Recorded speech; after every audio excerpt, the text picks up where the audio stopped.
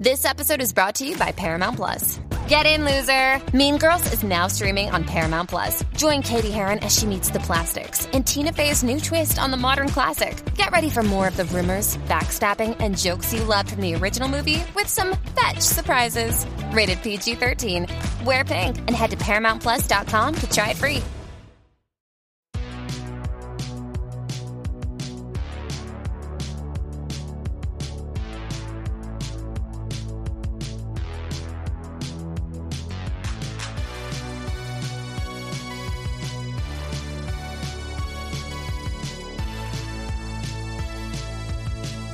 Hello and welcome to the All 80s Movies Podcast, the podcast where we talk about the blockbusters, the flops, and everything in between from one of the freshest decades for movies, the 1980s. I'm your host, Bill Banton. Along with me on this journey revisiting 80s movies is my co-host, Jason Masick. Hello, Jason.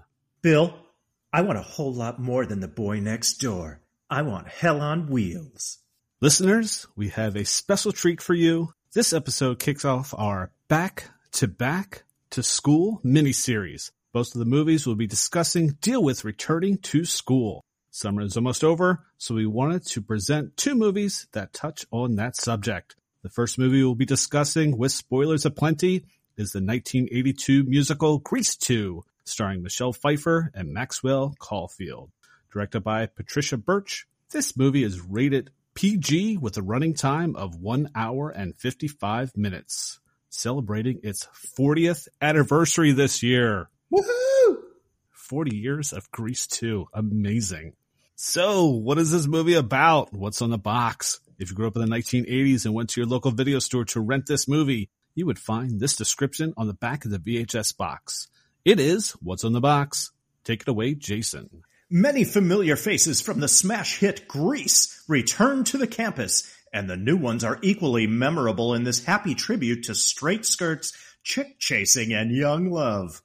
It's 1961, 2 years after the original Grease gang graduated from Rydell High, and there's a new crop of seniors. The Pink Ladies and the T-Birds are still the epitome of cool, except that over the summer, something's happened to Stephanie, Michelle Pfeiffer, the sorority leader. She feels she's outgrown Johnny, Adrian's med, the head T-Bird, and is looking for a new love. One who's even more cool, and whose bike is even hotter. Meanwhile, newcomer Michael, Maxwell Caulfield, is smitten with Stephanie, who won't even notice him. The conflict is on, and the Rydell High fun takes off to new heights. Grease 2.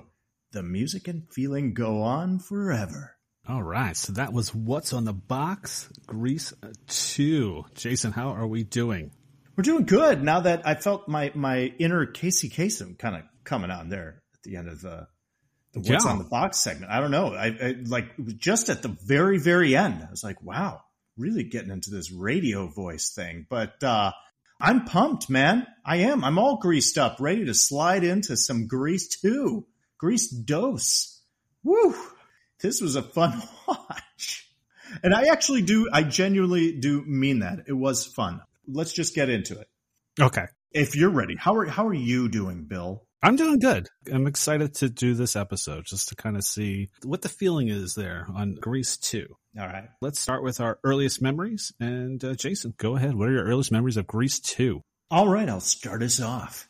There's my Casey Kasem coming out again. I don't know what's going on. If I step into the Wayback Machine, I might see my younger self watching this film with a confused look on my face.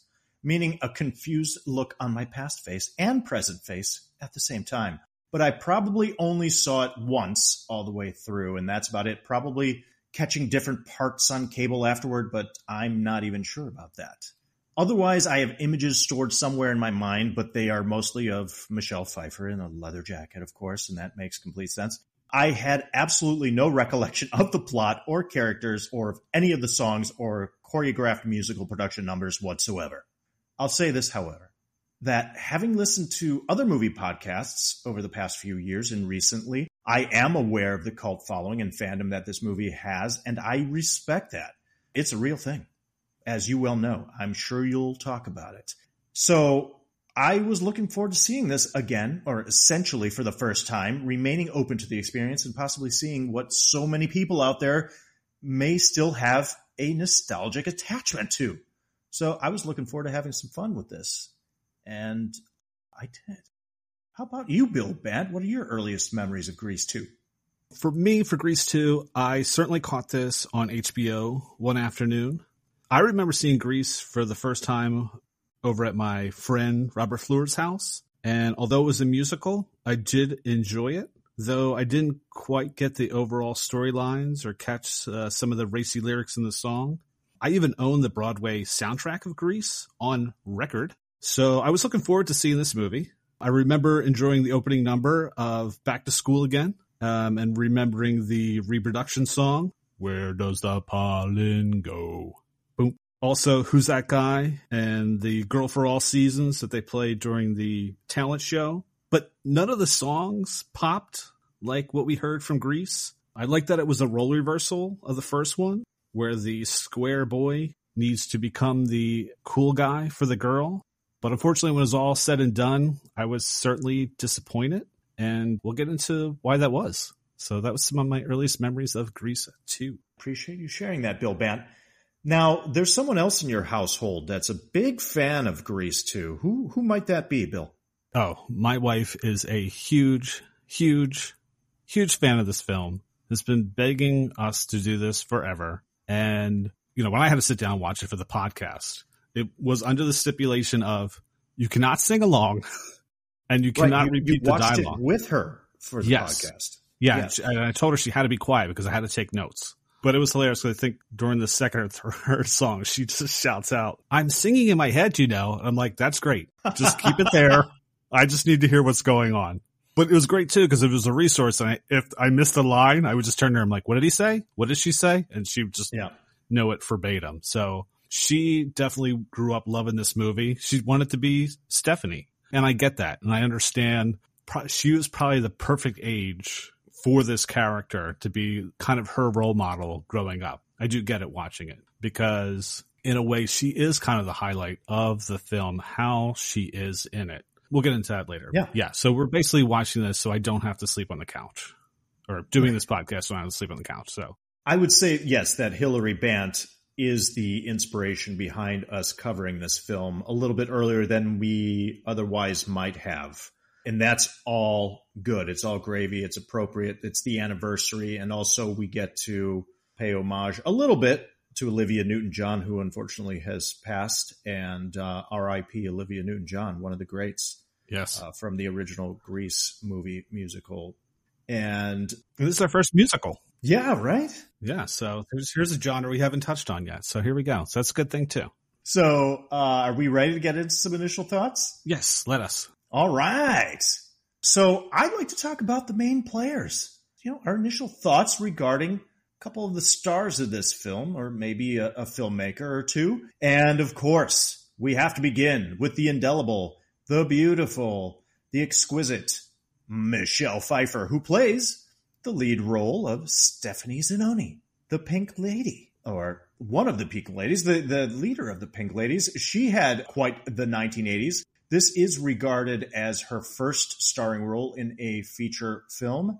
She was in a project called The Hollywood Knights, spelled Knights, in 1980, playing the role of Susie Q. She had, I guess, a few episodes of Fantasy Island from 78 to 81. What else do we have here? Of course, she has this film, Grease 2. This is from 1982. Then the role of Elvira in 1983's Scarface. That is a memorable role and a memorable movie. She was in a film called Into the Night in 85. Lady Hawk from 1985. The Witches of Eastwick in 87. Amazon Women on the Moon, also in 87. Married to the Mob in 88. Tequila Sunrise in 88. Dangerous Liaisons in 88. Man, she had quite a 1988. And then The Fabulous Baker Boys in 1989. Quite a run for Michelle Pfeiffer. Other notable film appearances: Frankie and Johnny, Batman Returns, The Age of Innocence, Dangerous Minds, What Lies Beneath, Hairspray, Stardust, and most recently she is known for playing Janet Van Dyne, a.k.a. the original Wasp in Ant-Man and the Wasp. We know Michelle Pfeiffer's an excellent actress and one of the all-time great beauties in American cinema. Now, this is funny, Bill Bant. I pulled this from IMDb. I don't know if it's funny, but it's kind of interesting. Let me read this real quick. There was a study done of the faces of beautiful women, quantifying the ratio of the width of the mouth to the width of the nose, attempting to find the perfect proportions for the perfect face of feminine beauty. The movie star with the most perfect proportions for feminine facial beauty based on this measure turns out to be Michelle Pfeiffer. Right? Well, you get it. You look at her, and especially on camera, she's quite stunning. Did you know that she was married to Peter Horton from 1981 to 1988? Yes, I did. I didn't know that. I'm not sure why Peter Horton just keeps coming up on this podcast. Oh, I know. Peter Horton from Children of the Corn and Side Out. 6 Degrees of Peter Horton on our podcast. We all know that she was with Fisher Stevens for a few years. And she's been married to David E. Kelley, creator of much loved television shows since 1993. Moving on to Maxwell Caulfield, who plays Michael Carrington. I could also say the beautiful Michael Caulfield. He's very handsome. Yeah. Pretty guy, pretty dude. 1980, he was on the TV series Ryan's Hope. He played the role of Punk. He was uncredited as the role of Punk in 4 different episodes of that show. He was in a lot of TV movies after Grease 2. He was on the TV series Dynasty from 85 to 86. He was in 9 episodes of that show. Other notables, not a whole lot. So I'm not going to bother with his filmography here. But yeah, he'd done numerous TV movies, episodes and soap operas. He was in an episode of Beverly Hills 90210 playing the role of Jason. And then he appeared as the character, he's credited as Man in Bathrobe in the film Calendar Girl, which also stars Jason Priestley, of course, who was in Beverly Hills 90210. And then, yes, he played the role of British agent in The Man Who Knew Too Little. That's a Bill Murray film from 1997. So that's all I'm going to say about him at the moment. And then just moving on to our director, Patricia Birch. Jason. Yeah. Go ahead. You've skipped Empire Records. Oh, I know. Hey, man. Sorry. That's a big one. Because that's probably the only other thing people know him from. And that's a pretty cult classic film. It is. Yeah, you're right. I appreciate you shouting that out, man. No Thanks problem. Sorry, didn't interrupt. No, it's good. That's it. That absolutely. I totally glossed over it. So our director of Grease 2 is Patricia Birch. Now, if you look at her IMDb, she has 3 times as many credits as a choreographer. She was the choreographer for the original Grease, and then this Grease 2. 38 episodes of SNL, Saturday Night Live, and 11 episodes of the show Boardwalk Empire. How about that? Yeah, she had done, as a director, a couple of music videos for Cyndi Lauper in the early 80s. Patricia Birch, director and choreographer extraordinaire. So some initial thoughts about this movie. Bill Bant, just like yourself, I felt like we were off to a pretty good start. I loved the opening number, Back to School. I thought it was solid. I thought it was good choreography. I thought the song wasn't very catchy, but it's a proper musical introduction of our characters. And it was just fun. I thought it was great. Hey, here's a thought. Worst way to be introduced in high school is as a straight A exchange student. Now, the ladies might find you interesting, but being labeled as an outsider and a nerd, that's a tough look, especially in high school. Oh, yeah. And I am speaking of Michael Carrington, the character played by Maxwell Caulfield. Tough way to be introduced. But speaking of tough looks, the track field scene near the beginning of the film, we get Leo Balmudo, a.k.a. Craterface from the original Grease. He shows up with the Cycle Lords. The biker gang just decides to show up on campus here at the high school campus. That's what happens. You know, this is 1961. It happened all the time. I have no idea, but I just think it's funny. The T-Birds, they put on their leather jackets over their gym uniforms. It's just a fantastic look. I just wanted to give that a shout out. It's just, that look is priceless. The leather jackets over the gym uniforms as they go to approach Balmudo and the Cycle Lords and have a little conversation, which they get the short end of. Was the bowling alley a huge high school hangout for you? I get it. Like, that's a place to go for kids, you know, maybe to congregate. You know, you're underage. You're not going to bars. You're not going to clubs unless you have a fake ID. This was in my complaint department, and my wife and I kind of argued throughout the film about the bowling alley scene. I don't think the T-Birds would hang out. They might hang out outside the bowling alley. They're not in the bowling alley bowling. if they're the T-Birds. No, I just wanted to confirm. Initial thought. I was thinking about it. It's like, oh, bowling alley, high school hangout. Who knew? Here's initial thought. I love that the poor man's Sean Astin is in this film. Oh, yeah. Leif Garrett is the actor who plays Davy Jaworski, one of the T-Birds. He's the one that is a bit shorter in stature of the four main T-Birds in this movie. Every time he shows up on screen, I'm like, hey, Sean Astin, cool. Hey, Sean Astin. As soon as you said it, I knew what you're talking about. Hilarious. Poor bastard gets relegated to the sidecar of the motorcycle in this movie the whole time. I felt bad for him. Oof. I thought he was great. The actor's name is Leif Green. The character's name was Jaworski, but he does look a little bit like Sean Astin. Anyway, let's get one thing straight, Bill Bant, from the get. This is not a good movie. Here's a couple reasons, in my opinion, my humble opinion.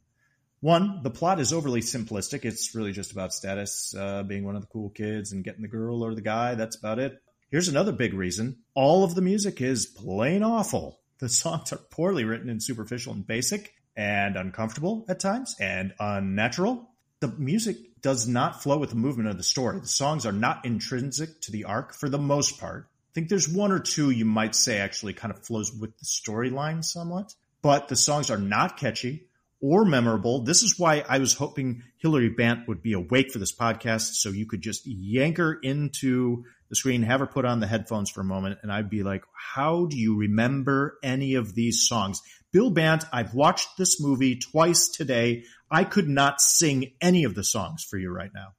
I've watched the movie twice today. So I'm saying here that the songs are a problem. They're a huge problem, especially after Grease, after the first movie. And it's too bad because I actually think the performances outside of the music, the writing of the music being a problem, the performances are pretty solid. The movie has a really fun vibe. I think it looks great. The choreography is great. There's a real camaraderie within the T-Birds, within the Pink Ladies, and the banter between them can be fun and witty at times. I think the writing is pretty good. It's okay, at least, outside of the music. And here's my hot take. Honestly, I think Adrian Zmed, the actor that plays Johnny Nogarelli, who is the leader of the T-Birds in this film, I think he's a standout, man. I hope that guy gets enough love out there from the fans of this movie. You know, he played actually the lead role of Danny Zuko in the theatrical run of Grease, reprised that role in the 90s. The guy knows how to exist in the world. I just think he's great in this world of Grease. I think some things to definitely like about this movie, and the other thing I would like to tell Hillary is that despite the fact that I don't think it's a good movie, and I think the music is god-awful, I kind of liked some of it. I just have to admit that. I thought that was kind of fun. All right. Enough from me. What are your initial thoughts, Bill Bant? Okay, so some of it I might be repeating what you said, just worded differently. So for me watching this, I think the movie would have been better if the title of the film was not Grease 2. If it was just an ordinary movie, an ordinary high school movie about a boy going to great lengths to impress the most popular girl in school and win her over. Sure. I think because it had that title, your expectations were super high. It disappoints. Agreed. Like you, most of the songs were literally making my eyes roll because none of us seemed to fit. Wait, why are you breaking out the song? And yes, that's a musical. That kind of happens. But usually it kind of flows into the film. This, it just seemed like, oh, it's been 5 minutes. Let's break into a song. And they all just seemed forced into the story. I was literally embarrassed for the actors. They must have known doing these, that these songs weren't going to work. They must have known. So I felt really bad about that. There's maybe 2 songs I liked. The rest of them, I was just like, oh my God, these are terrible. Speaking of the actors, I think they unfortunately pale in comparison to the original cast. But what was weird is if I had seen this group of actors perform the original Grease on stage, I would have enjoyed them there, if that makes sense. I would have rather have seen them on stage perform Grease than watch them do Grease 2. I understand what you're saying. You know, if you're going to do a musical, make sure you have actors that can sing outside of who you mentioned, Adrian Zmed, who I thought was really the only one that could sing. Everyone else was not that good. And that's not good when probably 60% of the movie is singing. It's a musical. Because there was that one song that Maxwell did, Charade. And oh boy, I didn't even realize that the title of the song was Charade. I didn't even know that's the word he was singing. I was like, what is he singing? Oh, Charade. That was awful. I really did like Michelle Pfeiffer's character, Stephanie. I like that she wasn't a bitch. She was the popular girl, but she kind of had a heart of gold. I mean, there's the opening scene when the T-Birds are going to beat the crap out of Michael, and she kind of steps in. And even though Michael was attracted to her and asked her out, she was honest about why she didn't want to date him. It was just basically, hey, you're just not my type. That's it. She wasn't mean about it. She was just honest. Like, hey, you're not my type. Yeah. Hey, you're allowed to reject someone because they're not. You don't have to date someone just because they ask you out. But at least she was honest about why she didn't. So I thought that was kind of cool. And then the fact that she was looking for her independence and realized there's more to life than being a pink lady. I thought that was good. I mean, I didn't believe for a second that she dated Nugarelli. Johnny, yeah. Yeah, maybe they went out on a first date, but it didn't last that long. So that wasn't believable for me. And then my big issue with the movie was the T-Birds themselves. I didn't believe for a minute that those guys ran the school. I mean, the original cast, they were a little goofy too, but I think if there was a fight, I'm not fighting the original T-Birds. These guys, if I got in a fight, I think I got a chance. Interesting. Okay. And then weird too, because you only have 4 and they're all going to graduate. So I'm like, is this the end of the T-Birds? Right. Yeah. You know, you see the Cycle Lords, there's like 50 of them. So they're replenishing the group. There's a T-Birds, like, it's just 4 guys? You're not initiating someone in? How does this work? So I thought that was kind of strange. We know for the first one, the T-Birds have been there, so they must recruit and get new T-Birds. So I don't know. I thought that was kind of weird. I didn't find the T-Birds tough enough to be who they pretend they were, besides the fact they walked around and smoked. Okay, you smoke and drive motorcycles?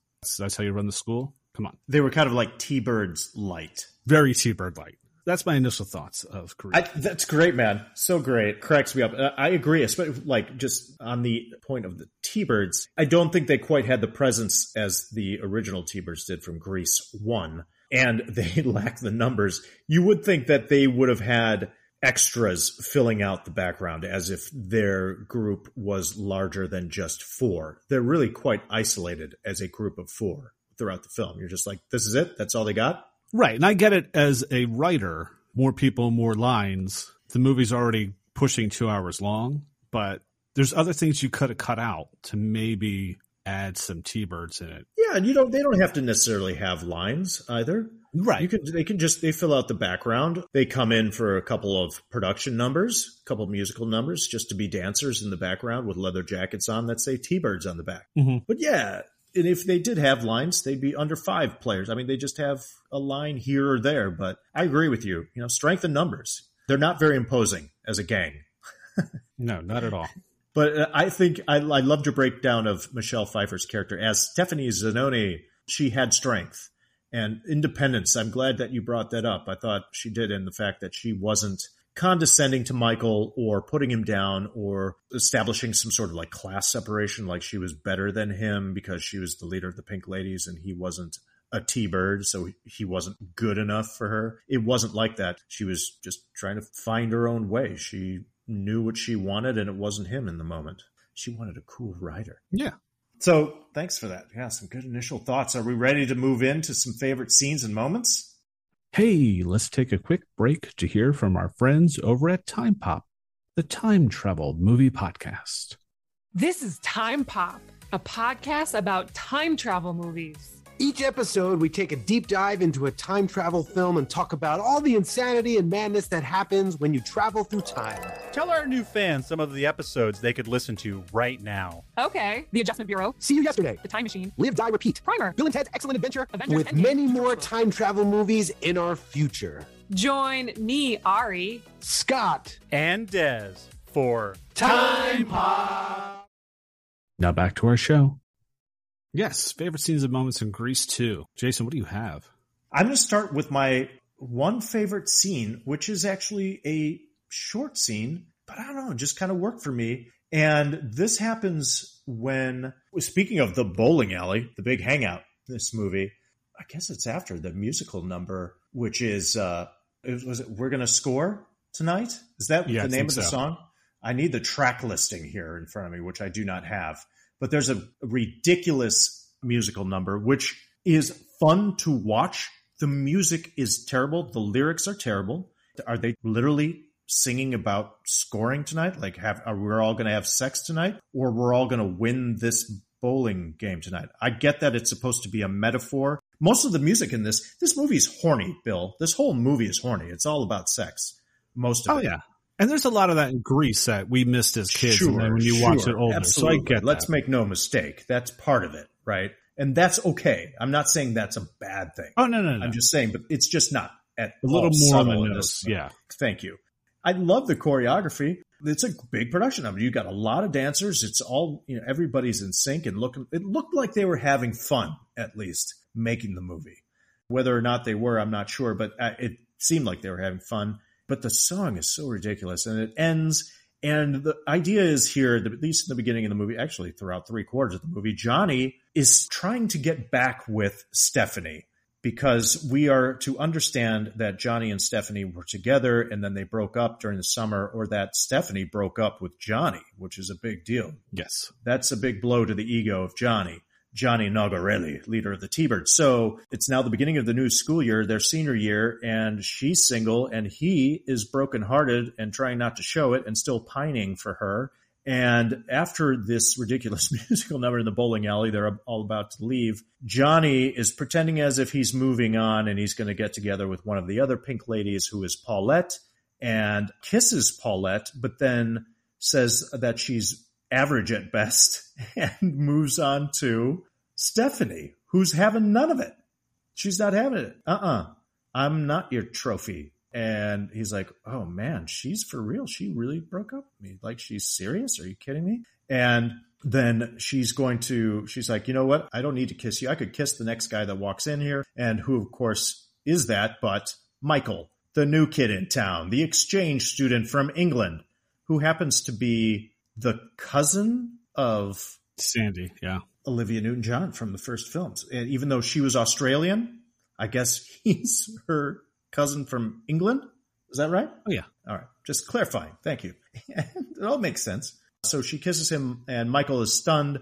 Everybody leaves. Michael doesn't get to bowl. Wah, wah. And Michael walks out of the bowling alley and is now partnered up with Dolores, who happens to be the younger sister of Paulette, one of the pink ladies.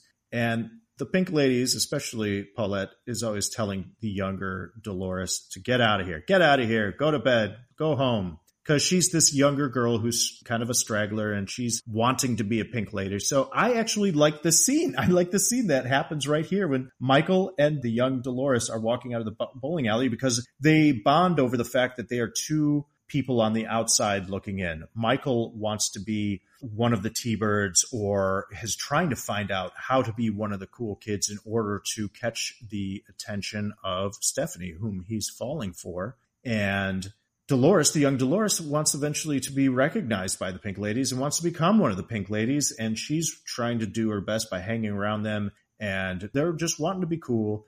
And right now, they're not.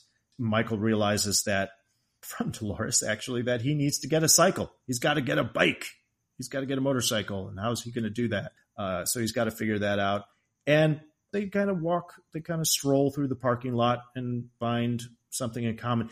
I think, to be honest, Maxwell Caulfield, who plays Michael, I think he's the most genuine in this scene. He's very sweet to the young Dolores, whom I believe is probably, was she supposed to be like a freshman in high school? Yeah, at first I wasn't sure, but I was like, I think she's going to school there, so she must be a freshman. Yeah. So it's kind of bittersweet. He's really sweet to her, and here's this freshman girl who now, it's like in the middle of the night after the bowling alley, I'm assuming, is just about to close or is closing, and he offers to walk her home. It's just kind of sweet. So, and also I wanted to give a shout out to, I think it's Pamela Eldon. She's credited as Pamela Segal, but she plays Dolores. I'm a big fan of her, that actress who, she had a great role in Californication, and she's on a lot of other things since, but very, very young in this movie. Shout out to that actress, but that's my first favorite scene. How about you? Yeah, I think that's a pretty good scene now that you've talked about it, and it probably is one of Maxwell's probably better acting scenes in that. I think it's one of the times he really kind of gets to act. Yeah. And it is good too, because you kind of get some exposition from Dolores about how Michael can get his way in without her knowing that she's giving him the information. So I thought that was kind of cool. Mm-hmm. We learned a little bit like, okay, this is how the second act of the film is going to kick in, is Michael now knows what he needs to do to get to the next step to hopefully date Stephanie. Right. So good call. So for me, favorite scene, it's the opening number. I think it's the only song that stands out to me, the Back to School Again. I mean, ever since I've heard that song, every year when school starts, that song pops in my head. Even my kids just started school a couple of weeks ago, and that song pops in my head. It's about a 7-minute long scene, and what I like about it is it introduces all your characters. We meet the T-Birds, we meet the Pink Ladies, we meet Michael, we meet some of the secondary characters, Frenchie from the first one, Eugene from the first one, the principal from the first one, the coach pops in from the first one. We meet the cheerleading twins that are new. We meet the Preptones. Preptones, yes, who are the main rivals to the T-Birds to win the talent show. So everyone kind of gets thrown in there really quick. Okay, here's everybody. I thought the song was really catchy. It's like, okay, this movie actually is starting off good. Okay, start off with a catchy song. We're meeting everybody. I'm all excited. Everything falls flat after that. But there is a caveat to this. I think what would have actually made the scene better is if the T-Birds and the Pink Ladies did not dance or sing in this number. Because it would show their independence over the school. Like they rule over the school. Like everyone else is joining in this big number and they're just kind of walking through it. It's no big deal to them. I kind of prefaced it with that because I was kind of like, you see Michelle Pfeiffer and she's kind of bopping in. She meets the rest of the Pink Ladies and then they do that kind of dance thing. And I was like, ooh, no, I didn't want that. And then even the T-Birds kind of dancing with everyone else. I was like, no, I don't want that either. Right. I actually thought it was the most catchy song of the movie. And I liked that you really got introduced to everyone in that first 7 minutes. And you kind of know, okay, here's all the people that we're going to touch on throughout the movie. And let's get it going. So I thought it was a really good start. And then the rest of the movie just falls off a cliff. Good breakdown. I totally agree. I thought it was off to a great start. And I should have put this as a favorite scene because I agree. I was like, wait a minute. I'm liking this opening. Is this movie pretty decent? Is the gossip wrong on this? Is the word of mouth wrong on this movie? So totally agree. I think that's a good point. That would have been kind of cool if the T-Birds and Pink Ladies kind of come in maybe towards the end or at the very end of the musical number, because the musical number unto itself kind of establishes the setting. Like you said, we bring in some old familiar faces from the original film and the tone is established. Credits are rolling. And then we get the two groups come in at the end. That would have been kind of cool to either establish their dominance or that they're a bit separate in a different kind of class, in a different clique. They just have a certain attitude about them or they're respected as being the cool kids. Yeah, if the song kind of ends and then because they hear the motorcycles coming in the car and they all kind of come in together and it's like, oh, all right, here's the T-Birds. I could see... Sorry, keep going. No, go ahead. I was going to say, I could see a shot with all the kids grouped together, like this big production number. And you have a number of students singing and dancing all synchronized. It looks great. And then at the end of the number, they split down the middle, like it's the parting of the seas, making way for the two groups of the T-Birds and the Pink Ladies coming down through the middle, either hand in hand or arm in arm, because a couple of them are dating one another. And that's how they operate. T-Birds date Pink Ladies only go for the T-Birds, and that's established then there. It would have been kind of a cool way to handle that situation. But I love the way that they put a button on it, too, at the end of this number, at the very end, where it's just kind of perfect. I was going to touch on this. I like the kind of the cool camaraderie within the T-Birds, where you have Johnny Nagarelli as the leader who just shouts out one-word instructions and or commands, where he's just like, comb, door, food. They just repeat the commands. Yeah, they just do what his bidding. It's great. Very, very Fonz-esque in a way. But that happens at the end of the number because they're going up the steps to the front doors of the school, and we see the Pink Ladies go in first, and then we see the T-Birds go in. And at the very end, there's just the music is like about to come to a flourish and an end, and there's one last student running towards the front doors. Yes, props to him. He goes off to the side and does this jumping dive into one of the open windows on the ground floor. This perfect dive right into the open window. I'm assuming there's probably a small trampoline behind still, even with that, there. I was impressed, yeah. It was fantastic. And it's the time to the music perfectly. And then the camera actually pans up And we had seen throughout this opening production number that the T-Birds, of course, being like the cool kids picking on some of the nerds or the band geeks, if you will, they steal like one of the guys' cello player. He's got his cello in the big cello case. Yes. And they steal his cello case. So at the end, after we see the last school kid jump through the window, camera pans up to the flagpole, and we see that they've strung up the cello case in the string and strung it up way, way up the flagpole. And boom, that's the end. It's great. It's fun. It's high school. It's we're here. The movie has gotten your hopes up. Totally. Good start. Good call, Bill Bant. It's a great scene. I should have had that. And then the rest of the movie happens. Right. And then basically. Hey, man, here's something that I liked. Here's a favorite moment of mine is when we see where Michael is residing. I like his bedroom. It's his uncle's fallout shelter, which lends itself to some of the topical nature of this movie. There's some they touch on the political climate of the time. It's 1961. So we got JFK. We've got the president dealing with like the Bay of Pigs. So there's a lot of the Cold War kind of looming in the background and the fear of a Russian attack. But Michael, our English protagonist, I find that's funny too, that he's English and also his like strength happens to be English. Yes. Isn't that kind of his thing? He's living in his uncle's fallout shelter, which I think would make for a really cool studio apartment. Not much exposure to natural light, but still. And I was thinking, yeah, that'd probably go for about $2,500 a month out here in LA. Oh yeah, minimum. Just for a studio. The rest I have are just kind of like some tongue-in-cheek favorite moments. If you have another scene or moment, go for it. Let me touch on, did you mention the bunker? Yeah, one of my moments that I did like was touching on the scene with Dolores, that Michael realizes he needs to get a motorcycle in order to make him cool, which will hopefully make him date Stephanie. But now the problem is he has no money for a bike. So what is he going to do? So he comes up with this whole scheme where he actually writes papers for the T-Birds. Mm-hmm. But the T-Birds don't know that Michael's doing it for the other guys. I thought it was kind of ingenious. But it was hilarious that it was $5 a paper. I'm like, God, I wonder what that is now. What would it cost to write a paper? Was one of my complaints, too. That he was only charging $5? It's a great scheme. Do you know how many papers he would have to write to get enough money just to even buy a fixer-upper, which he does in the film? Well, I don't know how much a fixer-upper was then. I would think it's probably more than like $20. Yeah, I know that. I would think, right? Yeah. I don't know. I was just like, holy, he's got to write a shit ton of papers to make enough. I did think about that. It seemed like, I know you see Goose give him $5, I think, for a paper. And the other guys, I don't know if they're giving them $5 each for each paper they write. Regardless, I don't mean to nitpick. It is a cool idea. Like, he has a good idea. It's a good scheme. I agree with you.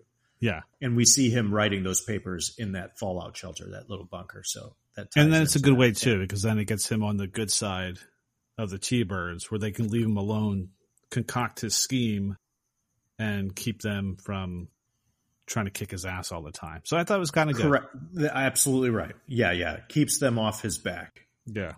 If anything, it actually kind of ingratiates him a little bit. Mm-hmm. Now, these are a little bit tongue in cheek.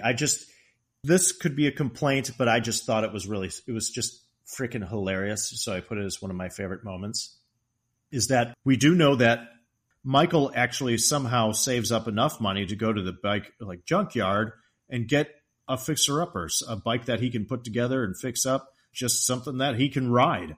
And that will somehow get Stephanie to like him, because he knows that's the key to her heart. She's looking for a cool rider, somebody to sweep her off her feet and to get her on the back of the bike and go cruising. So he gets the bike. We get a little bit of a training montage, I suppose. And it was funny. All I could think of was he's like out in the park driving, like, oh, hey, it's Steve McQueen and The Great Escape all of a sudden. And now we go back to the bowling alley, and I keep forgetting how to say his name. Is it Balmudo of the Cycle Lords, the leader? Is that how you say his name? Oh, the leader of the Cycle Lords? Yeah, I don't know. Yeah, it's because of the B. That's all I remember. Right. Because we know him as Craterface in Greece, but his character's name is Leo Balmudo. and they all just call him Balmudo in this film. So he's shown up at the bowling alley by himself. It seems as though he's just there by himself. And Dolores sees him waiting outside the bowling alley, goes in and warns the T-Birds. The T-Birds come out thinking, oh, we're just going to kick this guy's butt. The head of the snake right here would just take care of him. And of course, the rest of the Cycle Lords show up, and immediately the 4 T-Birds are outnumbered, and all hell's about to break loose when, lo and behold, a cool rider shows up, disguised in a helmet and ski goggles. Yes. On his fancy new cycle. And he single-handedly defeats the Cycle Lords by doing almost nothing. Yes, he just drives around in circles. It's amazing. I fucking love this scene. He drives in circles. And this is one of my favorite moments, is that he actually drives down the middle of the Cycle Lord gang and does a spread eagle thing on his bike where he extends his legs as if he's going to kick all of the other bikers off their bikes. Or not. He doesn't touch one of them. He doesn't touch any of them. In the next shot, we just see them fall over. Well, that's good, because he would have broke his legs. Yeah, they all just tip over. That's one of my favorite moments. I laughed. I'm like, this is wonderful. It's so bad. It's good. Like, it is so bad. And then I'm just going to go to my next favorite moment, because after all of this happens, he defeats, quote unquote, defeats the Cycle Lords and Balmudo by doing in like magical kicks and whatnot. They all just stumble and fall over just because they're in such awe of his presence, I guess. That then he does this cool move where after the Cycle Lords have dispersed, because the cops are showing up at this point outside the bowling alley, and Stephanie is like, who's that? And she's just like, oh my God. Her heart's pounding, and she's who's that guy? Who's that guy? See, I guess I remember these songs. Yeah. Maybe. Oh boy. That's all I remember is the refrains. But yeah. Well, sorry, I didn't mean to distract you with my amazing singing. I sing probably just as well as anyone in that cast. It's true. Stephanie's lighting a cigarette. The lighter won't work, and who leans in to light her cigarette for her? But it's the cool rider. You want to go for a ride? Gets cut short because the cops are coming, and then the squad car pulls up. And what does Cool Rider do? He floors it, and he jumps the police car. There's no ramp there. No, I don't know how he does it. Just magically jumps the squad car. And I'm going, wait a minute, is there a fantasy element to this? So I guess his bike can fly. I don't know, something that was maybe on the cutting room floor. But again, this is a little tongue-in-cheek. It was just that I'm putting this in my favorite moments. This is awful and wonderful at the same time. Awesome. So since we're speaking of Michael, I'm going to jump to my kind of scene/moment. And it comes at the end of the movie, the luau, just because I liked that whole setup. And granted, compared to the first movie where they had the carnival, yes, this pales in comparison. But considering my high school life, we never had anything this cool. I wrote it down too, man. It's quite the production for the senior class, man. Yeah. It's huge. Giant pool in the middle there, and then the tiki torches and the little huts that are all around. And then finally, Michael has the big stunt where he jumps the pool. I was like, okay, that's the first time he actually does something cool on that bike. It's doing some Evel Knievel shit. I was like, oh, that's actually a pretty cool jump over the pool. I was impressed with that one because, like you, during that bowling out, I was just giggling. I'm like, what is he doing? He's just going in circles. Yeah. I was like, you might as well just play some Keystone Cops music while he's just going around. Yeah. Whereas this one, I'm like, okay, he actually does a really cool jump over the pool. And it's funny because Stephanie and Johnny are in the pool because they're the king and queen. But when he does the jump, they're nowhere to be found. The pool's all of a sudden empty. That's still a cool jump. And then, of course, the big reveal. And everyone's shocked that it's Michael, which is hilarious. What? The cool rider is Michael? I thought the luau setup was cool and the jump was cool. So I give him props for that. I agree wholeheartedly with that. Now, I also think, you know what, I think we know that the opening number is great. That song I almost can remember. And I can see if you'd watched this film a handful of times, that one definitely would stick in your head as it has stuck in your head, Bill, especially now with the kids going back to school. The song Cool Rider, I could see that maybe sticking in your head. But you know what? I thought Prowling. I thought that song could have been something. Now, let me quickly say, I'd probably change the name of the song if I were to like do it today. To make something like maybe Cruising or something like that. Yeah. Prowling's a bit aggressive. It has a very aggressive connotation. But I liked this number in the movie where I was just like, yeah, let's see the T-Birds do their thing. They came off as like, yeah, they're kind of these macho guys, and let's just see them be the tough guys that they're supposedly are. And there's kind of a cool choreography where they transition from dancing in the street, and it was kind of like West Side Story-esque a little bit, just kind of doing the, yes. I thought they were going to all, snapping in unison kind of thing. And then it transitions to the stage for the talent show. They're rehearsing the actual number because Prowling is the song that they're going to do in the talent show. So I like that transition. It's kind of smooth. And then all of a sudden, they're on the stage at the high school at Rydell High, continuing to sing the song and perform it. And I think Adrian Zmed as Nagarelli is quite good in this. And I agree. How he handles the microphone and the setting is great. It's just the lyrics are awful because they're talking about they're going to find action down at the grocery store because there's a woman that works in the meat department. I'm probably getting some of that wrong. But I couldn't. What the hell is this song about? Because the song is about getting chicks. They're prowling for chicks. Right. And I'm not being PC by even saying that, but we're talking about Grease too. Yeah. I was like, but that could have been something. It's no Grease Lightning. No, because I think the problem with this too is the fact that that's the song they're doing the talent show. The fact that the T-Birds are in the talent show. At least in the first movie, Danny was in the dance thing to try to get money for the car. These guys are just trying to win records. Isn't that the prize? Yeah. That's what I was going to ask you too. The prize is 100 record albums as in LPs. That's the grand prize. And it's a mixture of different artists. Everything from, what does DiMucci say it? Somebody calls it Beethoven? What's Beethoven or something? It's Beethoven and Tchaikovsky and Chopin mixed with other rock artists. It's just a whole, like, hey, everybody throw in your record albums. It'll be the prize for the talent show this year. What a weird prize. Like grand prize for the talent show. Right. 100. But like I said, this should be beneath the T-Birds. They should not be participating in the talent show unless there's a reason for them to have to win the prize in order to move along the story. Correct. You go back to Grease 1. Danny tried to be an athlete to try to impress Sandy. That's why he did it. There's a reason to do it. Why are the T-Birds participating in the talent show? There's no motivation. Most of the things that happen in this movie do not move the story forward at all. No. Or they just don't serve the story. Here's a talent show. This is where we can highlight all the actors and actresses. Yeah. Doesn't work. Did you have any other favorite scenes or moments? No, that's it. I was just going to say again, for me, I guess, my favorite character, I'm just going to tag this on, is just, again, it's just Johnny. Because I thought he was kind of the most interesting, even though that particular number, some of the stuff doesn't serve the story. I just think he was the one that kind of had an arc in a little way. Like, after I had read that, he had performed the role of Danny Zuko in the theatrical production of Grease. Which I could totally see. Sense. Yeah. Totally see. Good looking dude who's clearly in shape. He can dance. He can sing.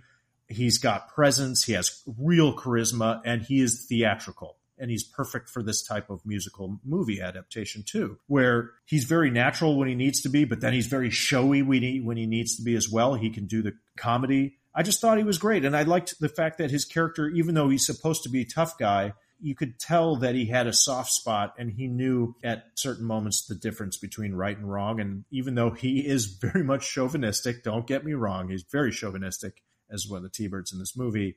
Paulette stands up to him at the end and he realizes, okay, I need to show a little respect for the ladies, and he kind of comes around. And then at the very end too, when this is where I'm saying, at least his character seems to have some kind of arc. This whole time he's up, he's against Michael and jealous of Michael because of his relationship with Stephanie, but then turns around and ends up allowing him to join the T-Birds. He gives him one of the leather jackets. I like that character the most. Yeah, it's kind of weird because I'm still in that. I think he has the most talent of all the performers, but I don't think he has the gravitas to be the leader of the T-Birds. Right.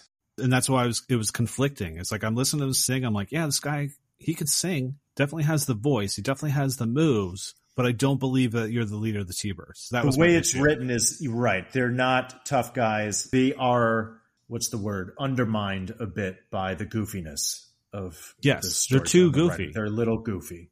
They are a little goofy. And they're made to be idiots. They're made out to be idiots. Mm-hmm. They're mispronouncing all the words, and that's supposed to be for comic effect. Funny, ha, ha, ha. Goose, especially played by the wonderful Christopher McDonald, is saying the wrong thing at all times. Like, he's actually literally mispronouncing things the whole movie. They just didn't have balance for me. That's what it was. They didn't have balance. Yeah. They're too far on one side. All right. Ready to move on? Let's do it. All right, so let's move on to our Swiss cheese and complaint department. And why do we call it Swiss cheese? Because although this movie is delicious, it does have holes. Yes, and if it doesn't fall under Swiss cheese, we just file a complaint with a complaint department. So, Jason, what do you have for Swiss cheese or complaints? Well, for Swiss cheese, meaning like plot holes, this is another scenario. I can't remember this happened before, but my Swiss cheese for Grease 2 is the fact that there really isn't much of a plot. It's just so thin. That's the hole, is the plot. It's the general plot itself. Look, I was watching this movie and I gave it till about after the song We're Gonna Score in the bowling alley. I gave it up until that point, and I was like, okay, 26 minutes in, and I don't really know what the plot of the movie is, unless it's simply to answer the question, will they or won't they? Meaning, does Michael find a way to join the T-Birds, and will he win over Stephanie? Is that it? That might be it. That's pretty thin. I mean, I'm all for a love story. I am. I love love, but it has to have some levels. I was 37 minutes in, and I still felt like there was no real stakes. There's just this continuing theme. That's the crux of the problem with the movie, is there just isn't much of a plot, or at least one worth caring about, or one that makes us really care about the characters. This is a dumb thing to say because it's so obvious, and it's just happens all the time in these kinds of movies. It's, another plot hole is nobody really looks like their high school age. Oh. I think, everybody's too old except Dolores, Paulette's younger sister. And granted, Pfeiffer is only 23, and I think Maxwell Caulfield was 22 or 23 as well. That's how it was. Yeah, there was one scene when Michael's in the cafeteria and he's kind of walking through everyone. And he goes to, I think it's right before he starts the charade song, and he sits down, and there's a guy on the right of the screen. That guy looked older than me. I was like, I could have been an extra in this movie. I was like, holy shit. And even my wife laughed. Yeah, he seems a little old. He looked like he was in his early 40s. I've got some complaints to issue or file, but I'll let you go. Okay, so the obvious one.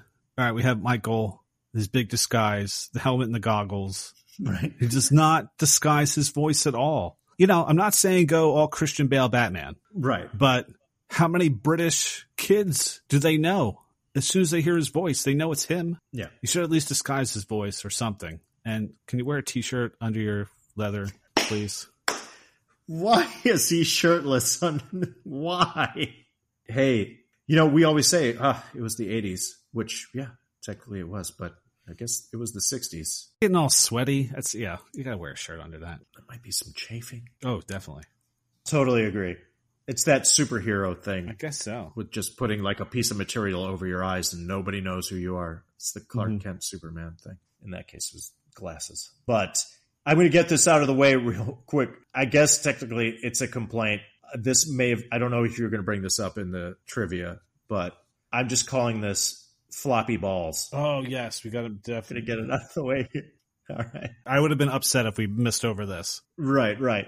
So this was called out. I can't tell you who deserves credit for finding this in the movie, but you can find it in slow motion on YouTube if you wish, but at approximately 13 minutes and 30 seconds into the film during the track and field sequence near the beginning of the movie, you see a gentleman hurdling and running the track. And this is right when the two cheerleaders are approaching Michael and trying to recruit him to play the piano for them for the talent show.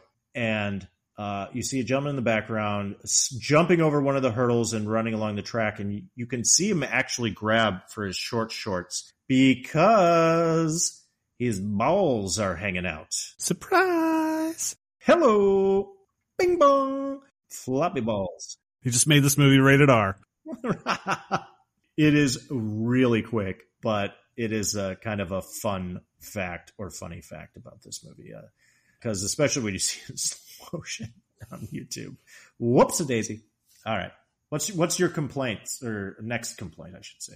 Yes. Sorry, Sid Caesar. I hope the check you got for this movie was well spent. You had the comedy legend in your film, and he is totally wasted. Why was he even there? Basically, why was anyone for the first one in this one? They didn't do anything with them besides, hey, look, it's Eugene. Hey, look, it's Frenchie. Hey, look, it's Coach. You just brought it back just so you can connect, because they were totally useless. Yeah. It's just a fan service thing. You have Eugene in the beginning, comes out of the bus and he gets tripped over and he spills all his papers. And then the rest of the movie, he's sitting up in the rafters with a box of snow and leaves. Mm-hmm. He doesn't do anything else. Coach Vince Calhoun, Sid Caesar, God bless him. He does have the words of wisdom and life advice, though, when the football players are on the field and they're pushing what is that thing called? The blocking sled. Thank you. That is what it's called. And he's yelling, like I told you before, football is like life. You got to push. You got to push your way through life. Not quite Pacino's speech from Any Given Sunday, but it'll do for Grease too, I guess. Yeah, I agree with you. Just fan service cameos that are completely worthless in the movie. Again, like, just be smart about it. Like, have them somehow serve the story or be integral in as a catalyst for something, anything. Yes. Here's a complaint I have, Bill Bant, is that it's 26 minutes into this movie. I'm going to just call out like timestamps here because I kept looking at things going, when is what? And I just felt like, maybe you'll disagree, I don't know, that Stephanie, Michelle Pfeiffer, it barely felt like she was the protagonist. I mean, we get that she's one of the leader of the Pink Ladies. She's obviously pretty, but it just didn't feel like she was standing out as a character. Like, she wasn't necessarily the number one focus. It felt like throughout the first 20, 30 minutes, it was just more, the focus was more on teenage life, high school life. And it was almost like Johnny and Paulette were getting more screen time. It was really strange to me. I was like, she's definitely one of the main characters, but I'm like, isn't she like the star of this movie?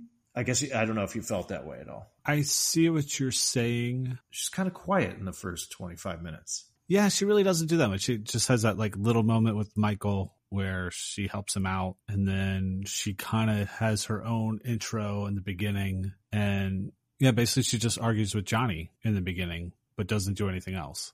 Just not, I guess she's just not given a lot to do. I think it's hard because Michelle Pfeiffer is so noticeable in this movie. I mean, she became so huge, but yeah, if you look at it story-wise with Stephanie, what you're saying makes sense. Instead of one of the other musical numbers, give her a number right off the bat about the summer before, meaning like how she broke up with Johnny and how she, like you said, how she's now an independent woman looking to find her own way. Yeah, it takes too long to get her established. No, that's a good call. Yeah. And to rearrange some things. Okay. The bunker scene. I mean, this movie is an hour and 55 minutes. Yeah, that's a complaint unto itself. Oh my God. That is the worst. If I ever have to watch this movie again, that's the scene I fast forward. Mm-hmm. It almost reminds me of Willy Wonka and the Chocolate Factory. Before they get to the Chocolate Factory, there's the Here Comes Charlie song that Charlie's mom sings while she's washing clothes. Uh-huh. Willy Wonka and the Chocolate Factory is one of my favorite movies of all time. Every time that scene comes on, I fast forward it. I cannot stand it. That's the same here. I'm like, what is the point of this? This song is horrible. What would have made more sense if we found out that Michael was renting out the bunker to make more money? Yeah, I mean, start from the beginning of the scene. You're absolutely right. He goes into Michael's fallout shelter where Michael is sleeping, that's Michael's room while he's being in. That's why I wasn't even sure. Like, wait, how did we know that DiMucci knows that Michael lives there? Because there's a scene previous where we understand that Michael is writing the paper for DiMucci, but still, we didn't know that Michael was allowing him to use his room to score with Sharon. Right? Right. That's yes. Or was DiMucci just helping himself into the room while Michael wasn't there? We don't know. Yeah, we just don't know. Everything's out of context. It doesn't make sense. Keep going. Yeah. Yeah. So the whole thing is that he's going to trick Sharon into thinking that World War III is happening, and now they're stuck in this bunker, and he's going to have to go fight. And before he goes off to fight, they should have sex. Do it for your country. Yep, do it for your country. This horrible song. And then she thinks she's going to become a nurse. And she starts wrapping him up in bandages like she's practicing on him. I was like, you could have took this scene out and used that 6 minutes for something else in the story. It's horrible. It is horrible. I hate that scene. I agree. Flat out hate it. Honestly, Bill, there was a couple of songs, yeah. They're not even good singers. It's not like you're giving them the spotlight because they sing well. It's a terrible song. They can't sing. There's no point of the scene. It's just out of place. It's like, how is this pushing the story forward? Because this, like, the movie felt like, when I talk about the plot being thin, it just felt like a slice of life, of teenage life, coming of age high school students dealing with hormones and trying to score, and the guys are trying to hook up with pink ladies, and how are they going to do it? How are they going to convince these girls to have sex with them, kind of thing? And it's just scenes stitched together to show these kids dealing with being horny. I don't know. It's like, well, like you said, use the 6 minutes to focus on our protagonists and how they're going to find their way to one another and figure out what their feelings are for one another, or how Michael is going to figure out how he's going to reveal his true identity to Stephanie. I don't know. You're right. It's obnoxious. I was like, what the F is going on right now? Yeah. Why are you spotlighting these two? As soon as they break into song, you're like, what? Wait, they're singing? Why are they singing right now? Yeah, because even in the pecking order of the T-Birds, he's third. He's 3 of 4. Mm-hmm. At least have Goose in there. It's really off-putting. Cut that out. Could have made the movie shorter. Spared us. It's a good call. Hey, man, it was a general note for me. This is a big complaint.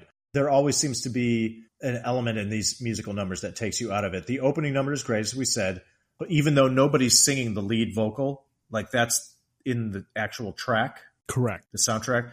The kids that are in the production number are singing like the background vocals. So nobody's actually leading the song. So that is a little strange. We've got, we're going to score in the bowling alley.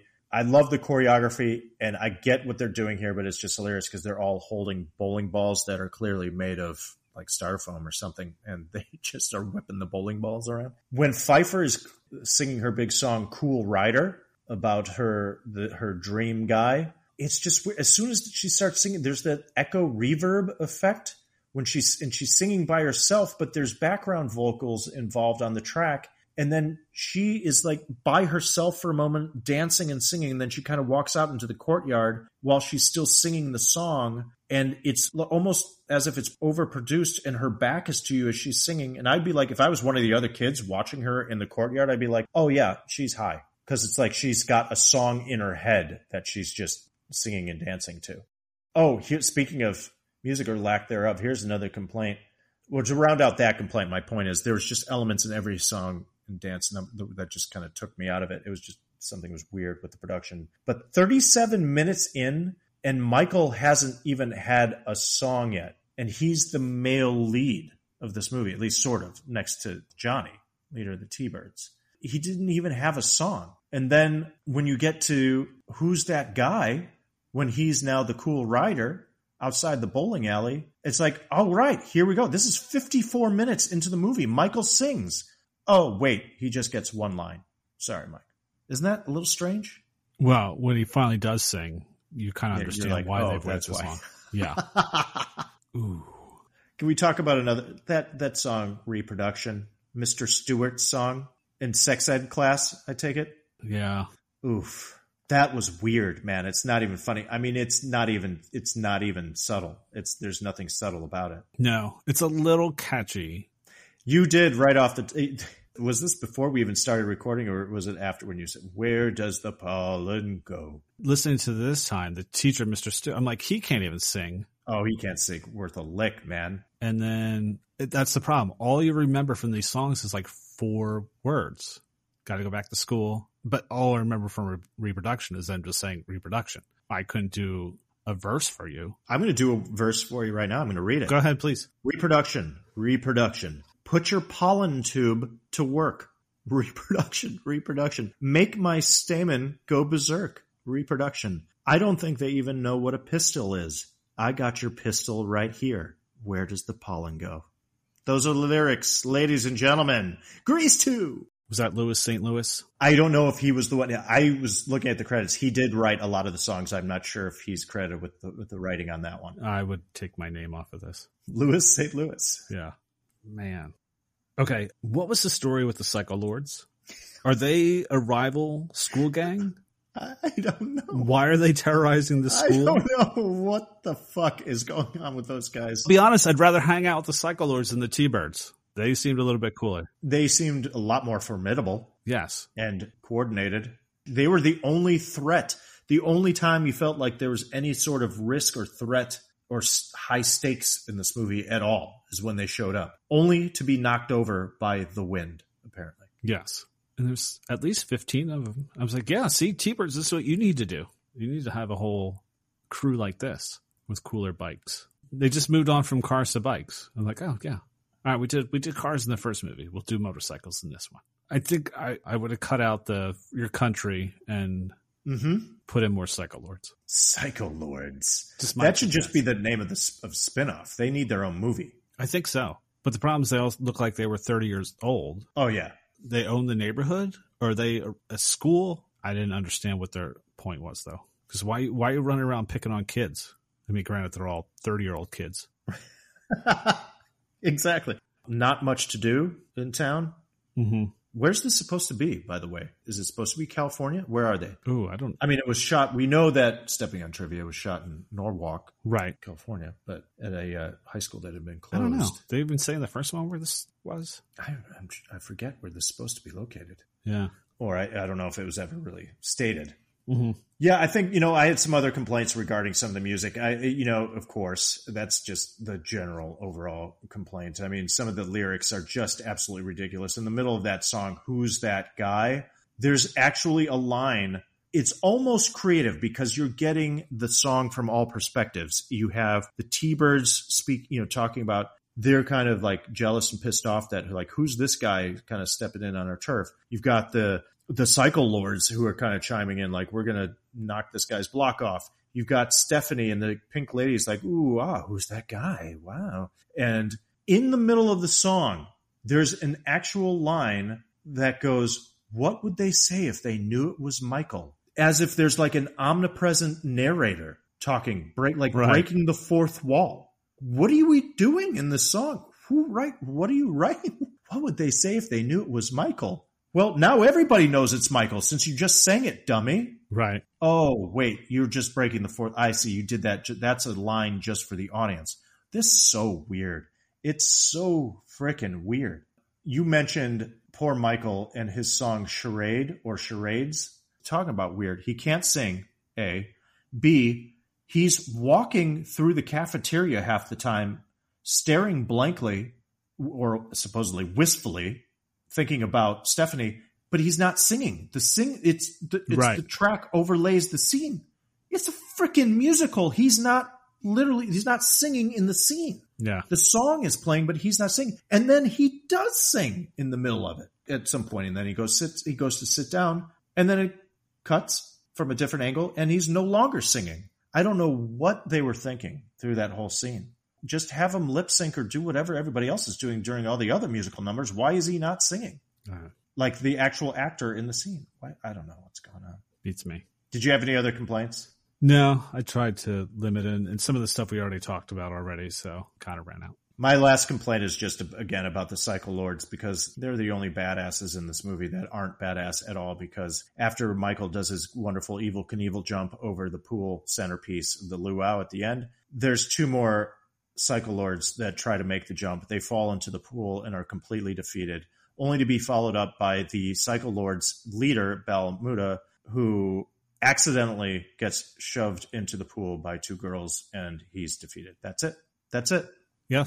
They're probably made out of sugar. That's the climax. Ladies and gentlemen, that's the climax. The bad guy gets shoved into the pool by accident. And once everybody finds out it's Michael, then it's like, oh, that's it. Fight over. The big reveal is that chlorine is Balmuda and the Psycho Lord's kryptonite. Well, it would be for those motorcycles. Yeah. All right. So let's move on to, hey, it's that actor. So in this segment, we spotlight a character actor you have seen in many other films, an actor making their big screen debut, or an actor that makes an uncredited cameo. It's Hey, It's That Actor. All right, Jason, who do you have for Hey, It's That Actor? You know, there's a lot of options in Yes. this movie. A lot of options. But I decided to go with Peter Frechette, who played Louis DiMucci, who performed your favorite song in the film, Do It For Your Country. Oh, okay. Fallout Shelter. The number 3 guy in the T-Birds. I just recognized him immediately. He has a little bit of a thinner face, and I don't think he's cross-eyed, but there's times when it looks like he's almost slightly cross-eyed, and that's why I recognized him. Just a physical trait. And I was like, okay, I've seen this guy in a bunch of stuff. So I looked up his filmography. Obviously, here he's in Grease 2, 1982. He did a couple episodes of The Facts of Life in 1982. He was on an episode of Taxi in 1983. He did a lot of episodes of TV series. He was in Hill Street Blues, Cagney and Lacey, L.A. Law, a couple of films he did. He was in The Hills Have Eyes Part 2. He was also in The Kindred, but he was in 4 episodes of 30-something between 1989 and 1991. He played a character named Peter Montefiore. And for that role, for those episodes where he played that character, he was nominated for Outstanding Guest Actor in a Drama Series. He was nominated for a Primetime Emmy. And guess who else was in 30-something? That would be Peter Horton. That's what I'm saying. What is happening? What is going on? I know. 6 degrees of Peter Horton on this podcast. You got that right. He also then goes on to play the character George Fraley on the show Profiler. He was in 82 episodes of Profiler, 1996 to 2000. And I missed all 82 of them. Yeah, I didn't see many of them. There's a great movie called Inside Man that Denzel Washington. Yes, very good movie. 2006, plays the character Peter Hammond. And last but not least, Peter Frechette and I have something in common. Oh, do tell. Our birthday, October 3rd. Nice. Yeah. Hey, It's That Actor is Peter Frechette playing Louis DiMucci. Good call. I did kind of recognize him, but I didn't know from what. So I'm glad you broke that down for us. So my Hey, It's That Actor is Tom Villard. I called it. You knew I was going to do it? I wrote it down. I said, I'm calling it. Bill will pick Tom Villard. Go for it, man. Yes. So Great call. His credit is Boy Greaser. And how do we distinguish him from all the other boy greasers in Grease 2? So he was singing in the talent show in the green suit, who gets a hold of Miss McGee's pants and won't let go. So that's Tom Villard. And we love him at the All 80s Movies podcast because of his role as Clay Stork, one half of the Stork twins in One Crazy Summer. Love him. Tom's other 80 roles included Surf 2, Weekend Warriors, and Heartbreak Ridge with Eastwood. Unfortunately, Tom did pass away early on because of complications of HIV and AIDS, but he will definitely always be remembered as Clay Stork in my book. Love that guy. Yeah, I didn't actually pick him out until the second viewing. Oh, really? It was in the opening production number. I just caught a glimpse of him. I'm like, oh my God, that's the guy. And then I'm watching it the second time, and he's in a lot of scenes. Especially then you mentioned the talent show scene, which, to be honest, I have to admit, I didn't know that was him in that scene in the talent show because his hair is like slicked back or something, and he looks a little different. Yeah, I think the first time I caught him was during the reproduction. He's in the classroom in there, and you see him really quick. And I was like, holy shit. Yes. Oh, he does have a line in that song, actually, yeah, about throwing up. He thinks he's about to throw up. Yes. In the song. Yeah. And I kept going, oh, it's a Stork twin. And my wife was like, who are you talking about? That guy. He's great. Who's that guy? Maybe we should change the segment to Who's That Guy? No, I'm just kidding. It stays Hey, It's That Actor. All right. So let's move on to facts and trivia. What are some facts and trivia that we have not stepped on already for Grease 2? Hey, man, I got to take a step back. I wanted to give more shout out to Hey, It's That Actor in this movie just because she's super hot. And I saw her she's in the movie for 2 seconds, has one line. She's credited either as the girl who missed her last 2 periods or girl goosed in class. Janet Jones is in this movie. Wayne Gretzky's wife. Oh, Janet I didn't Jones, put that together. Actress. Look, I liked the attractive ladies, and as soon as she comes into the scene, it's kind of a funny play on words there. She's talking to the I guess she's the principal, right? And she says she's Yes. concerned because she's missed her last 2 periods. And the principal says, oh, don't worry. You can make up those classes later. No, that's not what she's talking about. But I'm like, that girl's gorgeous. Who is she? That's Janet Jones. She's an actress. She just kind of works sporadically, but married Wayne Gretzky. Did not pick up on that. I'm extending our Hey, It's That Actress segment. That's okay. Sorry. All right. Originally titled More Grease, the film was produced by Alan Carr and Robert Stigwood and directed and choreographed by Patricia Birch. Grease co-producer Alan Carr had a deal with Paramount Pictures to be paid $5 million to produce a sequel, production beginning within 3 years of the original film. Carr decided to hire Patricia Birch as a director for the sequel. She previously served as the choreographer for the first film. Birch was initially hesitant to accept after learning that neither composers Jim Jacobs and Warren Casey nor John Travolta and Olivia Newton-John would be involved in the film. Should have, would have went with her gut. Mm-hmm. All right. So we talked about this a little bit, but I'll add a little more. So Grease 2 was filmed entirely on location in Norwalk, California. The main location of film production was Excelsior High School, which was also used in the TV show Square Pegs and recently in Once Upon a Time in Hollywood. The flagpole in front of the school was added for the movie, so that wasn't originally there. And I believe they actually had to widen the front walk also for the film. The school's administrative offices were used for all the production offices during filming, and also the other locations. So the interiors of the Bowl-O-Rama were shot inside the Hawthorne Bowl, while the exteriors were shot at the Norwalk Ice Rink. Both of those, unfortunately, have been torn down. Bummer. All right. Grease 2 was intended to be the second film and first sequel in a proposed Grease franchise of 4 films and a television series. The third and fourth films were to take place in the 1960s and during the counterculture era. However, the projects were scrapped due to the underwhelming box office performance of Grease 2. Maxwell Caulfield was unhappy with the film's drab title and unsuccessfully lobbied to change it to Son of Grease. Yes. Hopefully I'm saying her name right. Didi Khan. Mm-hmm. I think that's right. Yeah. Who played Frenchie and was one of the few actors from the original Grease movie to come back for the sequel. But oddly, she kind of disappears midway through the movie. So when they started filming the movie, the script wasn't quite finished yet. And when they finally handed in the script, Frenchie wasn't really in there at all. But since they already shot her scenes, they left her in, and then she just doesn't appear in the movie anymore.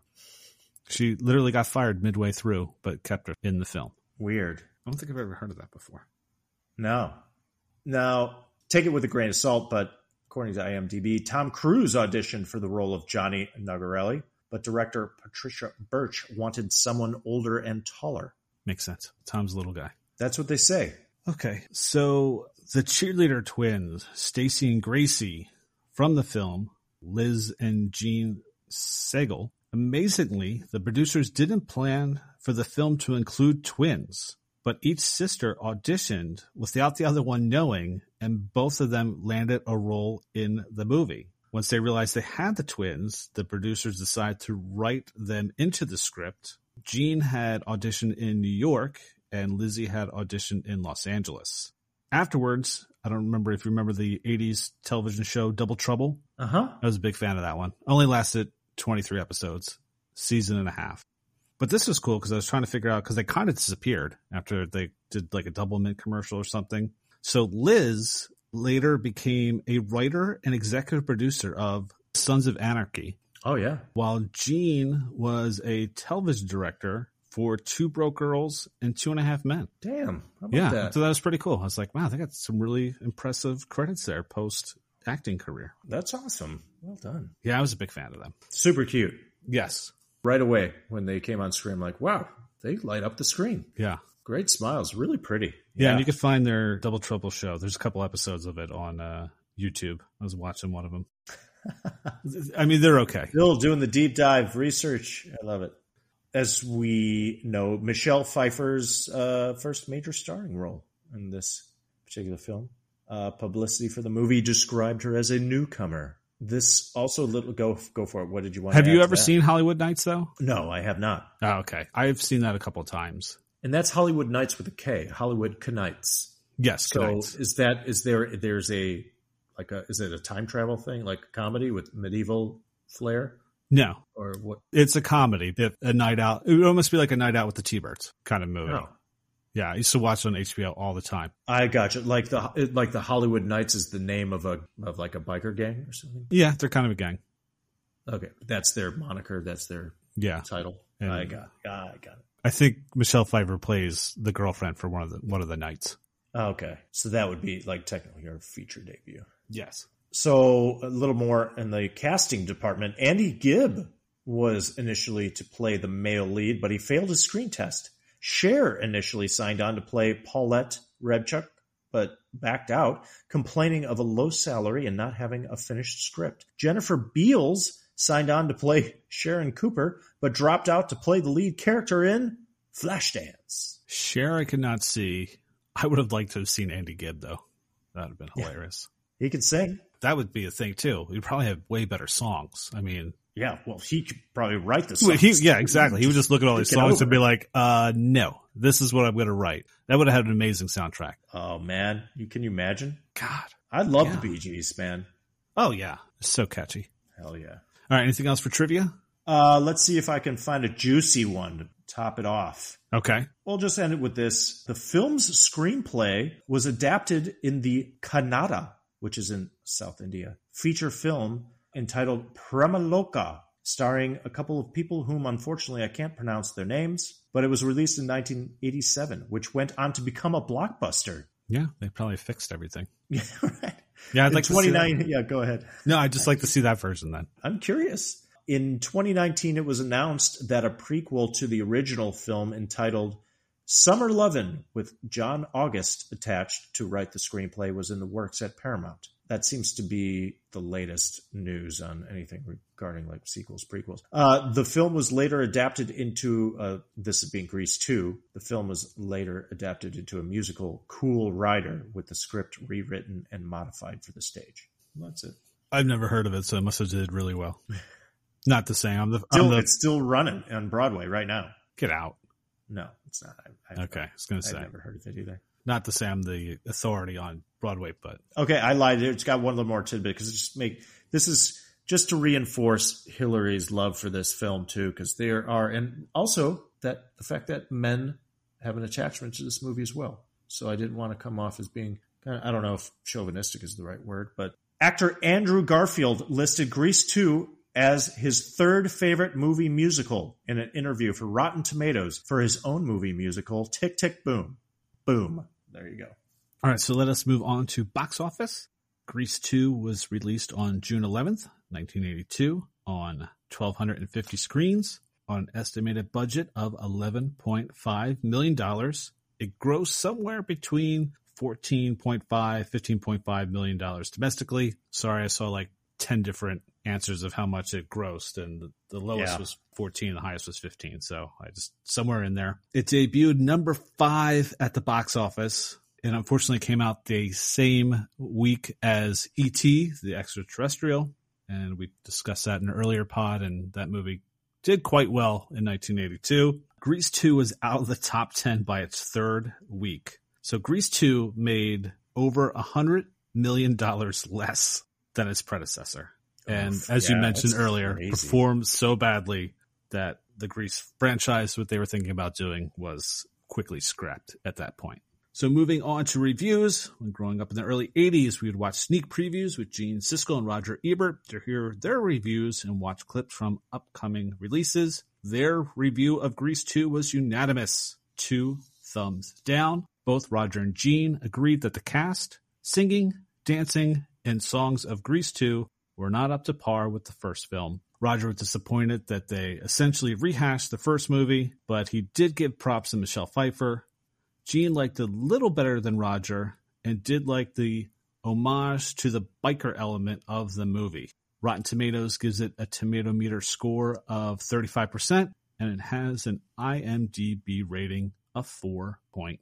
So that takes us to additional thoughts and questions. What are some additional thoughts and questions you might have about Grease 2? You know what? I really like the end credits. I did too. I like that yearbook style. The black and white still photos I thought were awesome. I thought they were really cool. Yeah. They really captured like the attitude of these characters. I'm like, I saw more within those photos than I did in the actual movie as far as like character. There were some looks that Michelle Pfeiffer and Maxwell Caulfield and Johnny were giving in some of these photos. It has a certain grit to it. And I suppose it's the same style of end credits that was from the first film. So the general idea of showing like yearbook photos and the writing and stuff, but the black and white photos were cool. And you had brought up early in the podcast an alternate idea for this movie, just a different storyline, a different framing. Don't call it Grease 2. Don't put it in the Grease universe. Let's have it independent and just keep these, we can keep these actors, don't make it a musical, but have this story about a boy who's trying to win the affections of this girl. And you can either have class difference or some sort of obstacles because of the gangs and being members of the gangs and trying to be the cool kid, whatever it might be. But I was thinking the same thing when I was seeing these black and white photos. I was like, you could actually make this into kind of a pretty serious drama, almost along the lines of West Side Story, which has a very depressing ending. Somebody that gets killed. But in this film, we think that Cool Rider, aka Michael, has died at one point, and the actual T-Birds feel bad, and Stephanie is heartbroken and just distraught and despondent. I was like, there could be some drama in this story if it was not a musical. Anyway, even if let's say we're a black and white film altogether about these gangs and groups in this school and the love story in between. And again, I don't want to totally rip off West Side Story or anything like that, but I thought I just like the photos in the end credits. Yeah, no, I kind of like that idea. But yeah, I agree with you too. I was more fascinated during the end credits. It's like, oh, these are cool pictures, and I almost wanted to pause and read what they were writing. Right. Maybe someday I'll go back and watch them, see what they say. Right. Yeah. I had a question for you, Bill Ben. Yes. There's a character called, he's a teacher named Mr. Spears in this movie. He doesn't last very long. On the first day, we know that he's had a mental breakdown from, I guess, the previous year or something. He's had all kinds of mental issues, and then he breaks down again. What do you think had caused his breakdown? Was that from the first movie? Did I forget something? Was he in the first film? Or who's Mr. Spears, that instructor? Like, was he? I don't remember, to be honest. Yeah. And then, then they did that stupid gag with him at the end, because then he comes back on the final day at the luau. Right. Good, just hear you're much better, and then he straight walks into the pool and probably drowns. Yeah. That's not funny. So it was just supposed to be for comedic effect. He was just added for comedic effect, and it didn't really work. Right, and that made no sense either. Yeah, why did you need that in there? Why don't you just have Mr. Stewart the whole time as the science teacher? Right. It was a waste of 2 jokes that were not funny at all. Yeah. See, we've already cut out 7 minutes. Let's chop it up, man. All right, so, first question. Have you ever seen Grease perform live?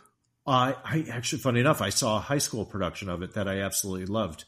I saw it years ago, I believe, at my high school before I attended my high school, Antioch High School, Illinois. Oh, cool. Yeah. I think that's the only time I've seen it. I could be wrong. I may have seen one other time. I think that's the only time, though. It's a great theatrical production. It's a lot of fun. Oh, yeah. Have you seen it? Yes. I saw the touring Broadway production in Florida, and I have to confess. So Frankie Avalon was actually part of the cast, and he did Beauty School Dropout. Now, when I watched Grease, to me, Beauty School Dropout is the worst part of the movie, but watching it in the musical was the best part of it. And then after the show was over, he actually came back out and did an encore and did a couple of additional songs. It was really cool. Wow. Yeah, that became like the highlight. Now I actually like the song when I see it, because I always just feel like that scene takes you out of the movie, because then it gets, the whole fantasy element of it. Mm-hmm. So I never really liked it, but seeing it in the theater, it just works so much better. And then I really learned to appreciate it. And then the fact that they actually had Frankie Avalon doing it was really cool. That's always a fond memory of mine. That's great. That's cool. You got to see that. Yeah. My question about this movie is, do you think if they had just cut the songs either in half or had no songs at all, what kind of movie would it be? Do you think this movie would be better? Yeah, I do. I almost thought about watching it the second time, like just fast forwarding right through the songs. and see what effect it would have on me. Yeah, outside of the opening song. Yeah. And the closing song's okay, but it's almost kind of like a downer song. Oh, yeah. Well, I had an issue with just the beat like of songs too. Like even Who's That Guy during that song? It's such a slow song. I'm like, this is an action sequence, guys. Let's pick it up. Let's pick up the pace of the song. You're right. It wasn't that final song is a little bit of a downer. Yeah, that should have just played over the credits itself and had a different song at the luau. Like the first luau was catchy, but not memorable. But then you cut into that song. It was like, yeah, save that for the credits. Yeah. All right, Jason, are you a good bowler or do you even bowl? Or even, when's the last time you went bowling? It wasn't that long ago. I'd say less than 2 years ago, maybe 2 years. Well, so I guess it has been a while. 2 years ago. I am not a good bowler. I enjoy it, but then I get impatient. My technique, I can make it look good, but I have a problem correcting my roll or release of the ball because I'll get a few strikes, but I'm not consistent. Let's just put it that way. I'm just not a consistent bowler. And then I get pissed and I almost have more fun just enjoying the social experience and joking around with other people. I enjoy it, but I am not good. I'm just inconsistent. How about you, Bill? I like to bowl. Haven't gone bowling in a while. I'm not a good bowler.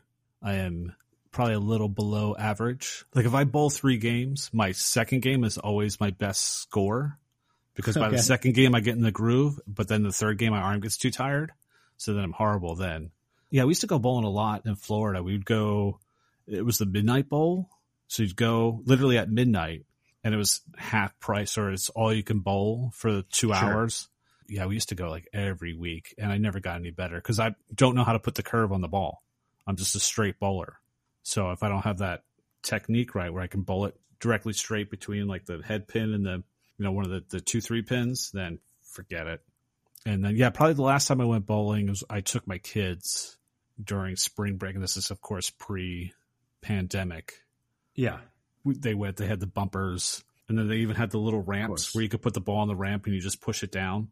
They don't really do anything besides push it, but they had a good time. And I'd like to go back. I'm just still nervous about doing indoor things. So I hear you.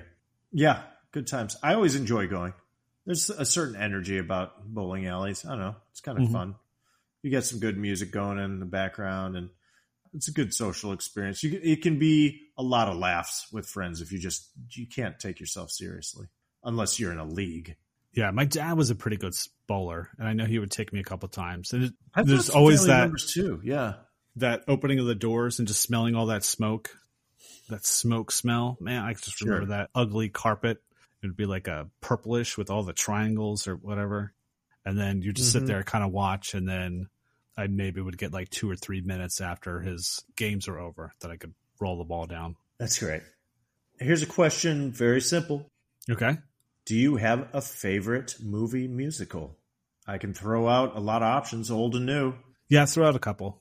Because, of course, I'm thinking Willy Wonka and the Chocolate Factory, but I don't know if that's really a musical. I think it might fall under that category. Some of these are kind of in that same vein. So we have The Sound of Music, The Wizard of Oz. Okay. More recent times, La La Land.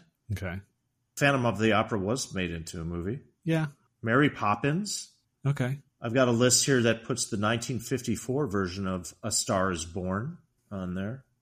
Fiddler on the Roof. There's An American in Paris. I'm sure you've got. Go for it. Singing in the Rain. That I was just going to say. That was my next one, actually. Singing in the Rain. Yeah. And I have to admit, I did see. It took me a long time to finally see The Sound of Music.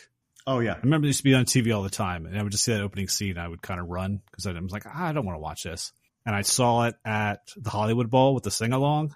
I had a blast. I'm sure. I got sold on that one. I thought for sure it was going to be a miserable experience, but my wife really wanted to go, and I had a really good time. It was the Sound of Music sing-along at the Hollywood Bowl? Yeah, they do it every year in September. That's awesome. And people really get into it. And I thought for sure, I was like, I don't want to hear people singing along. I just want to watch the movie. Yeah. I was hooked. I was like, this is a lot of fun. I would actually go and do it again. That's great. Anything at the Hollywood Bowl is just freaking magical. So, how about the Blues Brothers? Oh, that's true. I know it's one of your favorites. Yeah. There's Jersey Boys, there's Moulin Rouge, there's Guys and Dolls. I mean, you can go there. There's so many. I am partial to the music, man. Little Robert Preston, man. I've never seen that whole thing. Chicago. It's a great one. As a kid, one that I was a huge fan of, Camelot. Oh, okay. Camelot. Although I have to admit, I think it wasn't. I don't know if this would technically be the movie musical. It was like a taped theatrical production. It's kind of like, would Hamilton count? No, that would count. I would count it. Why not? All right. Last question. All right. Have you ever ridden a motorcycle? Have you ever tried to be a cool rider, Jason? I have never driven a motorcycle. I have been on a motorcycle, though. Okay. Have you ever driven one? I used to have a motorcycle license. Oh, no shit. Yeah. When I was in Florida. And I didn't renew it when I came out here because I figured if I ever tried to drive a motorcycle out here, I'd probably be dead. Yeah. I mean, it's not even safe in Florida because it rains all the time. That's one of the things they always tell you is do not ride a motorcycle in the rain. Well, did you have your own bike in Florida then? We had a partnership with Harley, so I had access to bikes. Sweet. Yeah. Through work, huh? Yeah. So I had this really cool tricked out Dolphins bike. That's awesome, man. Yeah. I'm learning more about you every day, every podcast. So any other additional thoughts or questions? That's it for me, Bill Bant. All right. So let's move on to our rating. So on a scale of 1 to 5 cool riders, what do you give Grease 2? I am giving this 2.5. 2.5 cool riders. Is it 0.5 for Hillary? That's it, Ben. Is that why? You're trying to suck up? I will say this once again. I did have fun watching it. It got a little long in the tooth towards the end. This is a 2-hour movie that is... I know. I couldn't believe that. It's not supposed to be. It's just not. So just past the 1 hour mark when a couple of the songs literally was like, whoa, what is this? Why is this song here? I was getting a little frustrated, but then the moments in between got me. There was some cleverness. Like I said, there was some witty dialogue that was fun. And I just took it for what it was. I didn't take it too seriously. I wanted to have fun with it. So I went with it. And then, then it was over. So this is not one I'll return to soon, but I think I have a better appreciation for it and some of the fans' attachment to it. Okay. Yeah, for me, it's 2 cool riders.